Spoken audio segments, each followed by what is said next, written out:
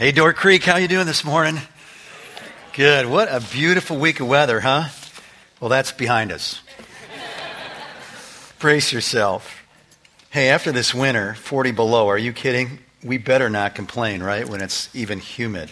Hey, great week of ministry here at this place. Maybe you've seen some of the Chicago Eagle coaches because we launched our soccer camp to kids around Madison. We got a camp at Warner Park and just down the road from there, and it's a great opportunity for us to serve kids in our community, and as we're teaching them the game of soccer, to teach them about God's love for them and Jesus.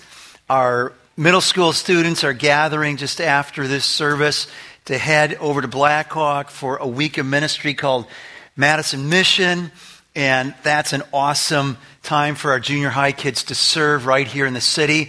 And then on Thursday, RD took a group of high school students. Here's a picture of them at the airport, 4:30 in the morning on Thursday, as they embarked to Spain, where they're serving with one of our partners, the Ellers, and using English as an opportunity to teach kids over in Spain and then to teach them about Jesus and his love for them. So thanks for your generous giving in this place. These are the kinds of ministries that you're supporting that are bringing about life change here and around the world. All right, our message today is entitled Spoiling Forgiveness. And I want us to think about this whole concept of being wronged, of being snubbed, of being mistreated. Did it happen to you this past week? Did it happen again? Yeah. Did it happen again? Was it the same person? Have you noticed that there's kind of different levels of being snubbed, mistreated? So in various ways, it's kind of hard and harsh and toxic, but there's different levels of toxicity, right? So there's the stuff that is kind of petty, and we might not even know the person. It's just kind of random, and it just kind of bounces off of us. Like a little Teflon, not a big deal. At least on a good day, not a big deal. And then have you noticed that some of those like little things that are petty on not a good day become, wow, a big deal. And then all of a sudden you observe like there's this volcano of emotion that just kind of welled up and there's a little meltdown that went on. But then there are these things where we go, no, but then there's another category. There's a whole nother level of wrong and being wronged. And it's the stuff that usually, my experience is, usually it's people we have relationships with.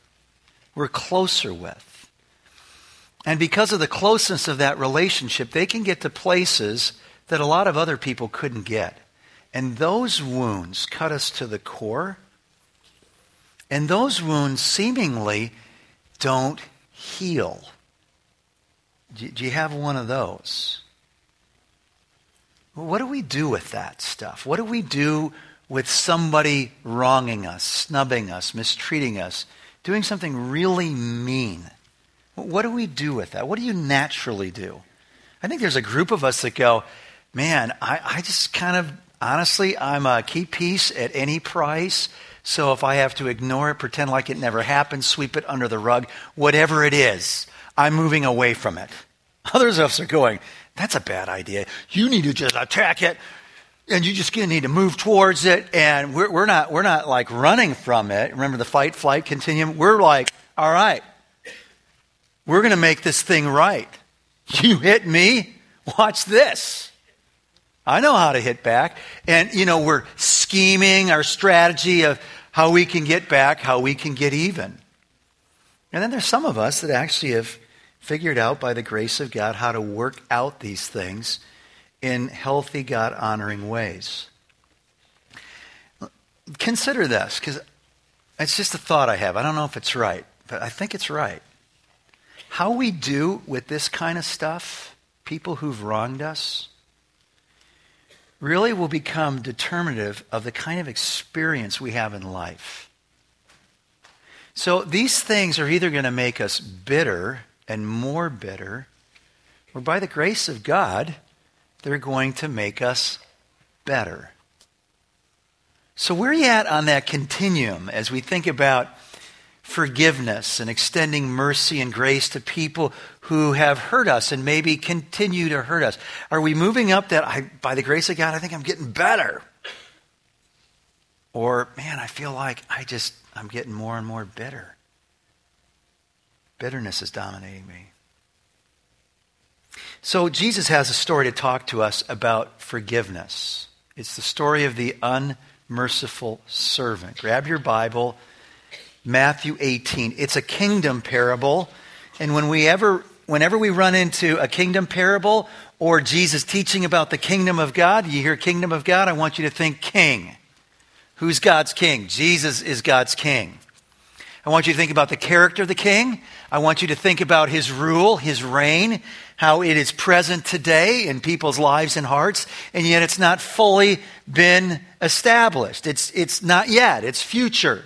I want you to think about not only the norms and values of the kingdom, but I want you to think about what his expectations are of those who live under the king's reign, the citizens of the king. All right? So, get to Matthew 18:21. The context previous to it, two stories. The man who loses a sheep, he's got 100, and he goes out to look for the lost sheep, and God says, that's me looking for people who've strayed from me. I've got a heart of love and compassion, and I chase down people who are lost. And then in the next section, 15 to 20, he teaches his disciples what to do when people sin against you. He says, you go and you point it out with the goal to win them over, win them back into a right relationship with God and with you. And he puts the steps on how you do that. And in the heels of that, Peter, the disciple, was thinking, what about the guy that keeps doing it? How many times do I have to forgive him? That's his question. Check it out in verse 21. Then Peter came to Jesus and asked, Lord, how many times shall I forgive my brother or sister who sins against me? Up to 7 times? Jesus answered, I tell you not 7 times, but 77 times. Therefore, the kingdom of heaven is like a king who wanted to settle accounts with his servants. As he began the settlement, a man who owed him 10,000 bags of gold was brought to him. Since he was not able to pay, the master ordered that he and his wife and children and all that he had be sold to repay the debt. At this, the servant fell on his knees before him. Be patient with me, he begged, and I'll pay back everything. The servant's master took pity on him, canceled the debt, and let him go. So Peter's got an easy question. Jesus, when somebody hurts me, and maybe they even ask for my forgiveness, is there a limit to that? How many times? Now, he picked 7 because it was a good day for Pete, and he wanted Jesus to know that he's had a big impact on his life because all the religious leaders of the day were saying 3 times, on the 4th time, forget it. You don't have to forgive him anymore. Like, man, I like that kind of teaching. And Peter's going, maybe that's not right. I don't think that's right. Jesus, is probably more than that, right? So he doubles it, adds 1. 7 sounds like the perfect number, right? He says 7. And Jesus says, you got the wrong question. You got the wrong question. He says, you're worried about how many times you need to forgive? The better question is, Peter, do you understand how much you've been forgiven? Because when you understand that, you know the answer to the first question you had. You go, well, wait a minute, though. But he gave him a number. He said 77. Actually, it could be translated 77, or it could be 70 times 7. Math students, answer is 490. Jesus gave a number, but in giving the number, he was just saying, look, there is no limit to forgiveness. Like you're going to get to the point where you go, that's it. That was the 78th time. That was 490. I've been keeping track. No, Jesus is saying, look, there is no limit to forgiveness because I'm never going to ask you to forgive someone more than I've forgiven you. So here's the sermon in a sentence that I'm going to get down to 3 words. When we extend mercy and forgiveness to someone who's hurt us, it's a clear sign that we've received God's mercy, that we are forgiven because, here are the three words, forgiven people forgive. Say that to your neighbor. All right. So then the question is, do we? Do we? This is really important. You've heard a lot of sermons on this in your life, perhaps. Or maybe you just need to hear this sermon. There's a relationship that you went to when I asked the question, what do you do when someone mistreats you? It wasn't hypothetical for you. You don't have to live very long to get beyond the petty to go, whoa, like to the core. That wound is still there. And that relationship is impacting. You go, no, it's not. Yeah, actually, don't be so sure. It has the ability to just color and impact all of our relationships. And I want us to hear God's great teaching. So what Jesus does in this story is he introduces us to a merciful king who extends mercy and forgiveness. Then he introduces us to an unmerciful servant, having received this forgiveness, refuses to extend it to a fellow servant. And then we see the consequences of what happens if we refuse to go down this path of mercy and forgiveness. If we refuse, what are the consequences? So, we start with the merciful king. And we get it, right? There's a guy who owns a lot of money, but we don't get how much money it is. When the first century, when Peter and the disciples heard this, they went like, are you kidding me? Because actually the NIV doesn't even use the literal word talents, because we don't know what is the talent. How much money is a talent? A talent was equivalent to 15 years of wages. So 10,000 times 15. 150,000 years of wages is what this guy owed him. And we need to just get this. Because Jesus is probably using hyperbole to make a point. What's the point? This servant really messed up. Point number one. Is that clear? Whatever it was, whether he embezzled it or just mismanaged it, that was a big oops. I mean, we've seen some big oops on Wall Street. This is a big oops, because let me tell you what $150,000 is in our economy. 150,000 years of wages is in our economy. At $40,000 a year, that's $6 billion. Now, Gates and Buffett may be able to handle that, and that's it in the world, right? That's like, are you kidding me? I don't even know how big that is, so I Googled it. What does $1 billion look like? And some artists actually put together what $1 billion looks like. Check this out. 12 pallets of $100 bills. There's 10 million $100 bills. That's just 1 billion. You need 6 of those pictures to get you. That's a lot of money. Jesus wants us to know that that guy messed up and that guy had a debt that there was no way he could what? Pay it off. There's no way. He had a debt he couldn't pay off. And the third reason he told it is so that we would see the character of the king. And man, do we like that kind of king. That he would take compassion and cancel the debt and let him go free. That's the kind of king I want to follow. That's the kind of king, fathers, that your kids want to follow. That's the kind of leader at work, at school, that the team wants to follow. A merciful, compassionate king. So what happens? Well, verse 28.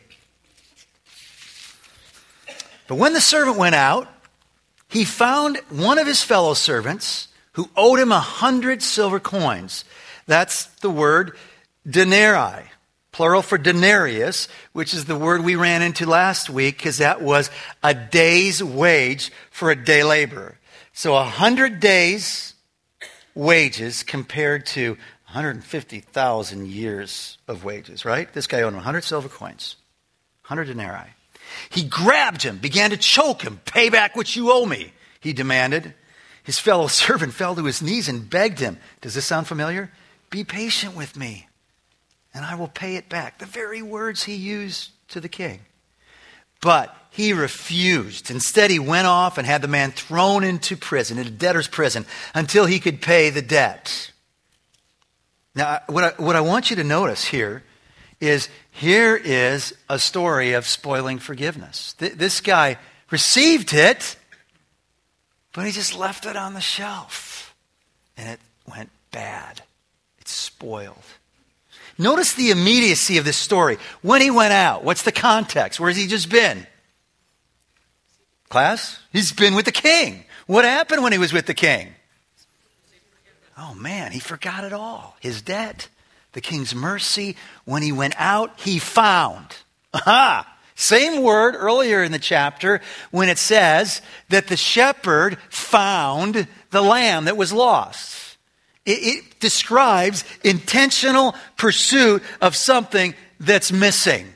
He didn't just walk out and he bumped into the dude that owed him 100 days' wages. And he said, wow, this is really interesting. Hey, don't you owe me money? No, he went looking for this guy. And when he found him, he grabbed him, he choked him, and he said, pay up. And when the guy pled for mercy like he did, for patience, a little bit more time to pay it off, he refused. Forgiveness is a choice that he refused. And the amazing thing is, he left the king's chamber unchanged. Nothing happened at a heart level. He's the same guy that walked into that place when he walked out. He was a petty, cruel, harsh, violent, merciless, small-hearted man that was weak, unwilling to forgive. He looked strong, sounds like strong, grabbing, choking, demanding, throwing in prison. He was weak. Forgiveness is a choice that he refused. So what happens? Well, there's outrage. When we hear it, we're going, this is ludicrous. Are you kidding me? What happens in Jesus' story? Verse 31, when the other servants saw what had happened, they were outraged. Of course they were. And went and told their master everything that had happened. Everything. Then the master called the servant in. You wicked servant, he said. I cancel all that debt of yours because you begged me to. Shouldn't you have had mercy on your fellow servant just as I had on you? The answer to that question, class, is yes. Yes, you should have. In anger, his master handed him over to the jailers to be tortured until he should pay back all that he owed. This is how my heavenly Father will treat each of you unless you forgive your brother or sister from your heart. So what are the consequences? The consequences of refusing to forgive, in a word, is misery. So what happens to him? He's turned over to the jailer to be tortured until he pays off the debt. When's that going to happen?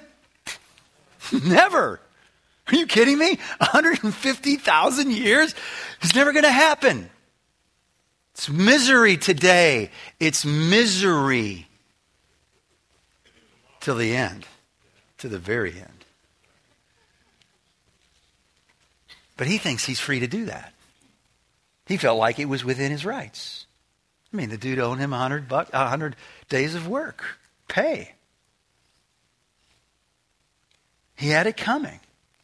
He thought he was free to do this. The interesting thing is, when you go down this path of bitterness and your attitude starts setting those actions in place that get repeated time and time again, where you seek payment and revenge and hitting back, then what happens is those actions become habits that define us and, in a sense, control us. And the truth is, he was free only to do that. He was not free to forgive, because that's all he knew. He'd become a slave to his passions. And he thought he had the right to do that.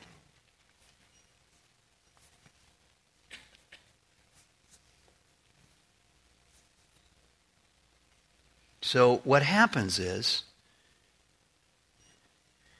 when we choose to say, no, I'm not going to forgive him, then what we're doing is we're allowing the pain of that offense to take root in our life. And that root isn't static.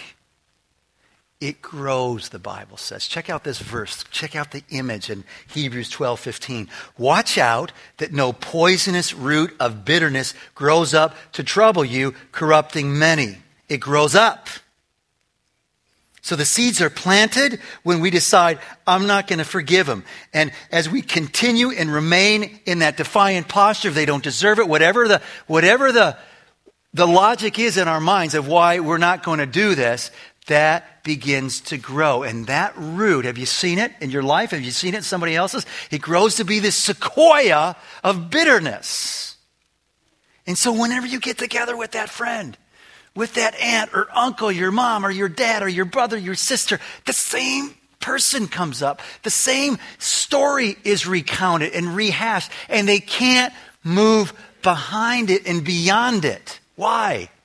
Because they haven't sent it away. They refuse to do that, thinking somehow that would be better. Because what does the world say? Revenge is sweet.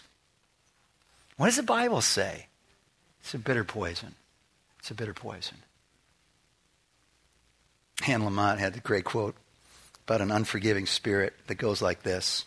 It's like drinking rat poison, waiting for the rat to die. It's like craziness. It's craziness. Drinking rat poison, waiting for the rat to die. And so we allow this poison that has come from the offense to remain in our life instead of sending it away. Sending it away. And by the way, that sending it away is an ongoing process that begins today. It is a decision. It's a commitment of my will that I am not going to let that muck up my heart. My heart's mucked up enough. I don't need that junk coming into my heart. And so I'm going to keep pushing it away. We go, I don't know what's wrong with me because I feel like I got to keep forgetting. No, that's forgiveness for someone who's deeply wounded you. You got to keep doing it. I said to a friend after the service, so how's it going with that guy who wronged you? He said, I saw his twin brother this week. It all came back. You don't even have to see their face. You just go to the place. You go, oh. And then we got an enemy who, like, he's into COD packages, right? So he sends us these packages of that story, of that incident, of that person. Hey, I just wanted to remind you what happened. And it all comes back again, right? We've got to keep sending it away, choosing mercy. The consequence, if we don't, is misery, is torture. We become bitter. That which we think we have the right to do becomes that which rots us from the inside out. Each week, Kevin Tunnell was required to mail $1 to a family that he'd just as soon forget. The requirement was he was to make the check out to their daughter and mail it each Friday. It would be put in a scholarship, and he was to do this for 18 years. From 1982 to the year 2000. The reason Friday is because that was the day when he was drunk and driving that he killed their daughter. The reason 18 years is because she was 18. He was 17. She was 18. They filed suit. They asked for $1.5 million, but settled for $936. Because that's how many weeks there would be in that 18-year period. He served time. He did community service for a year and then 6 more years, warning kids and students about the dangers of alcohol and driving drunk. But there were some times where he forgot to send in the check. And when he did, the parents went to court, brought him in. Sometimes he had to do a little bit more jail time. And in one of those situations, he went before the judge and said, Your Honor, I'm not trying to defy your order. I just need you to know this whole thing is a nightmare for me. It's overwhelming for me. And he turned to the family and he says, look, I've got a box of checks for the rest of the payments and I've added another year. Would you just take them? Would you just take them? And the parents said, well, it's actually not about the money. It's about penance. And you just need to know, we're going to keep doing this. We expect it every Friday. And if it doesn't come, we're going to court. Now look, if you and I haven't lost a child, there's no way we can understand the pain of their loss. There's no way. Some of us actually understand that here.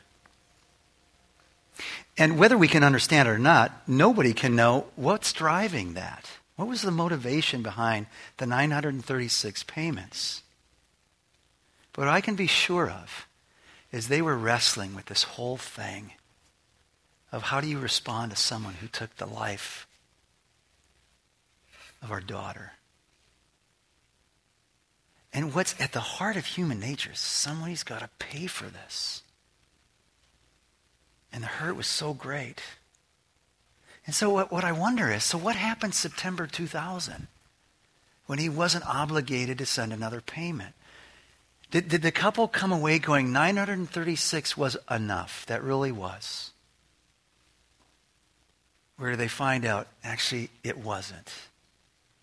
And then I wonder how many payments we're requiring of the people who've wronged us.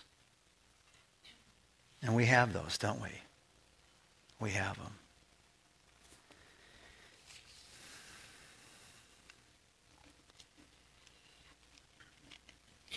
So I wonder what we've been drinking. Rat poison? God's mercy? Let's go back to the questions as you kind of bring it home. Peter had a question. Jesus had a better question. Jesus' question is, Mark, do you really understand how much I've forgiven you? Do you know that? So that kind of crazy number, which I think is hyperbolic to make the point, is $6 billion. That's mine. A debt I couldn't pay back. Do you understand that, Mark? That's what I've forgiven you.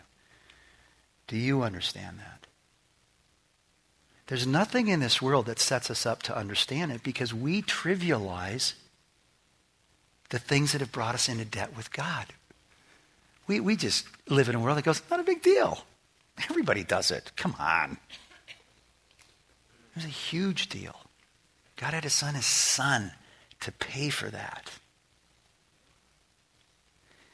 Now, the second question ties with the first. And the second question is, do you know that you've been forgiven? Do you know that you have God's forgiveness? Now, the danger of using words like we just sang, I have decided to follow Jesus, is we go, oh yeah. Because when I was like, and we go to a time, an event, and maybe it was Christian camp, maybe it was kneeling beside your bed, you go, I decided to follow Jesus, and I asked Jesus into my heart. I'm not even sure what that means. Isn't that biblical language? And Jesus saying, that's not how you work out the answer. Stick to the text. How do we know we're forgiven from the text? What does it say? That I forgive. Because forgiven people forgive. So I can tell you if we're not forgiving, we really don't know how much we've been forgiven. And we've lost the comparison between 100 days and 150,000 years. And we had the 150,000 year debt. We've forgotten that. And then the final question I'd ask is this. So are we following in the steps of this merciful king who's pointing to King Jesus?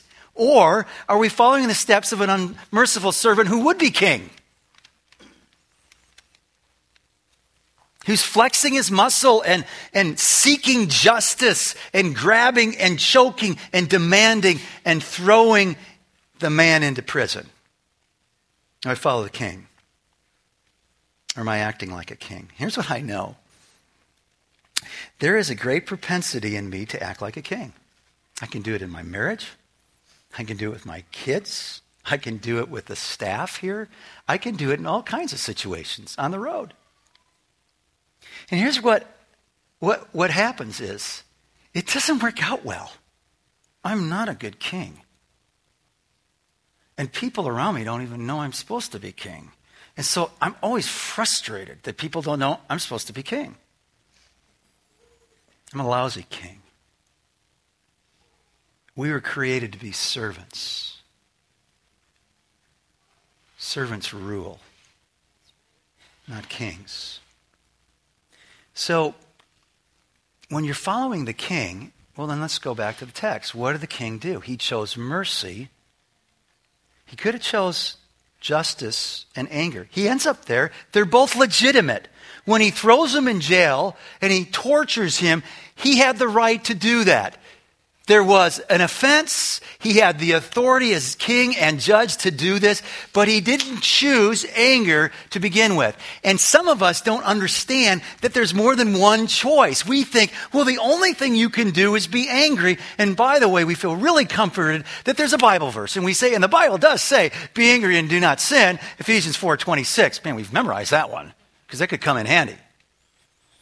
And what we forgot is, yeah, there are things. In fact, we probably live in a culture where we should be more angry about things that we're not angry.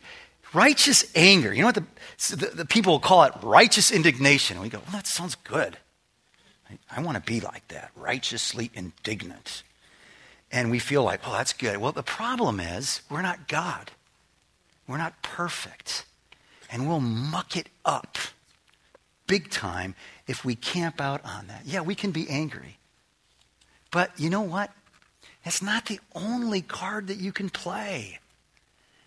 Man, it took me a long time to learn that. There's this beautiful gospel option called mercy. And mercy doesn't sweep it under the carpet and act like it never happened. Mercy is eyes wide open to what's happened, the offense, and you forgive. It's a completely different option. So what does it look like to choose mercy? We'll follow the text. What did the king do? When he saw the man, he took pity on him. It's the word compassion. He was moved with compassion. What does that mean? He wasn't just focused on the 10,000 talents that this guy had just squandered. What he was focused on was the man, his wife, his children. He was moved with compassion. When somebody wrongs me, I am so laser focused on the wrong.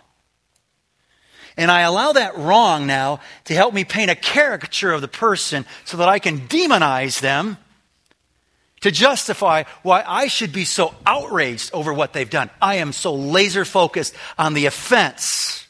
And compassion moves beyond the offense to the offended and has compassion.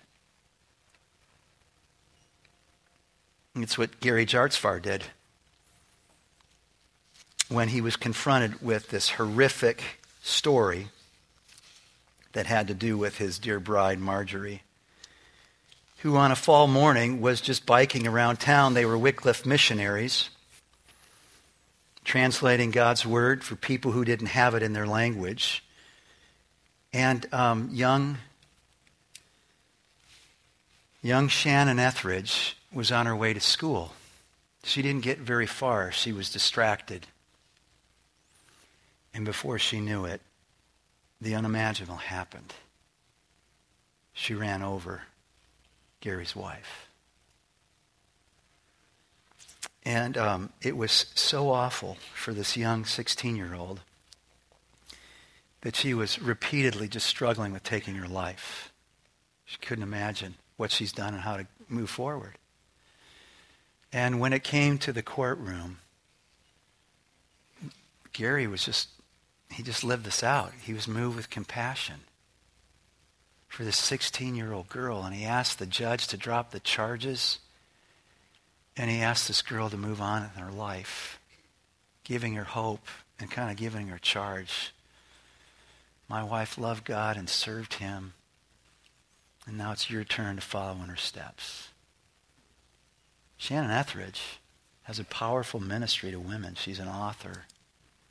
God used that man's compassion to radically change her life. Mercy is so much better than rat poison. The Bible says the kindness of God leads to change, to repentance. I don't think we've ever figured out that my kindness to this person who doesn't deserve my kindness right now could actually change this person. Actually change them. He's moved with compassion. But that's not the only thing, right? He canceled the debt. He sent away the pain. At great cost to himself, he cancels the debt.